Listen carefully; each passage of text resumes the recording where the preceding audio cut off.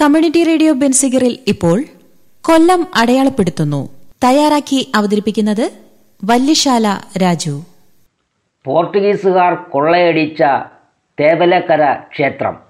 15-ാം നൂറ്റാണ്ടിൽ പോർട്ടുഗീസുകാരാൽ ആക്രമിക്കപ്പെട്ട ഒരു സമ്പന്ന ക്ഷേത്രമാണ് കൊല്ലത്തെ തേവലക്കര ദേവീക്ഷേത്രം.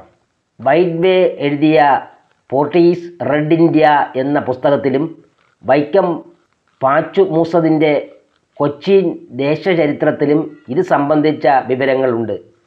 പറങ്കിപ്പടയാളി എന്ന സർദാർ KM പണിക്കരുടെ പശ്ചാത്തലം തേവലക്കരയിലെ പോർട്ടുഗീസ് ആക്രമണവുമായി ബന്ധപ്പെട്ടതാണ്. തേവലക്കര ക്ഷേത്രത്തിലെ പൂജാരിയും മല്ലകത്ത് കുടുംബത്തിലെ നാരായണൻ നായരുമായി ഉണ്ടായ തർക്കത്തെ തുടർന്ന് മല്ലകത്ത് കുടുംബം ആക്രമിക്കപ്പെടുകയും നാരായണൻ നായർ നാടുവിടുകയും ചെയ്തു. നാടുവിട്ട് കൊച്ചിയിലെത്തിയ നായർ പറങ്കിപ്പടയിൽ ചേർന്നു. മതം മാറി ഡാം അന്തോണിയോ എന്ന പേര് സ്വീകരിച്ചു.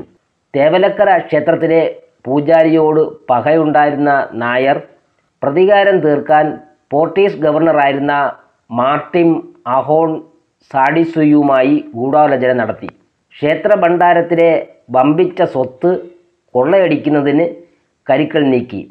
AD 1543 ക്ഷേത്രം കൊള്ളയടിക്കുകയും പരിസരത്തുള്ള നിരവധി ബ്രാഹ്മണ കുടുംബങ്ങൾ ആക്രമിച്ച് ബ്രാഹ്മണരെ കൊലപ്പെടുത്തുകയും ചെയ്തു. അക്രമികൾക്ക് കൊള്ള മുതൽ കടത്തിക്കൊണ്ടു പോകാൻ കഴിഞ്ഞില്ല.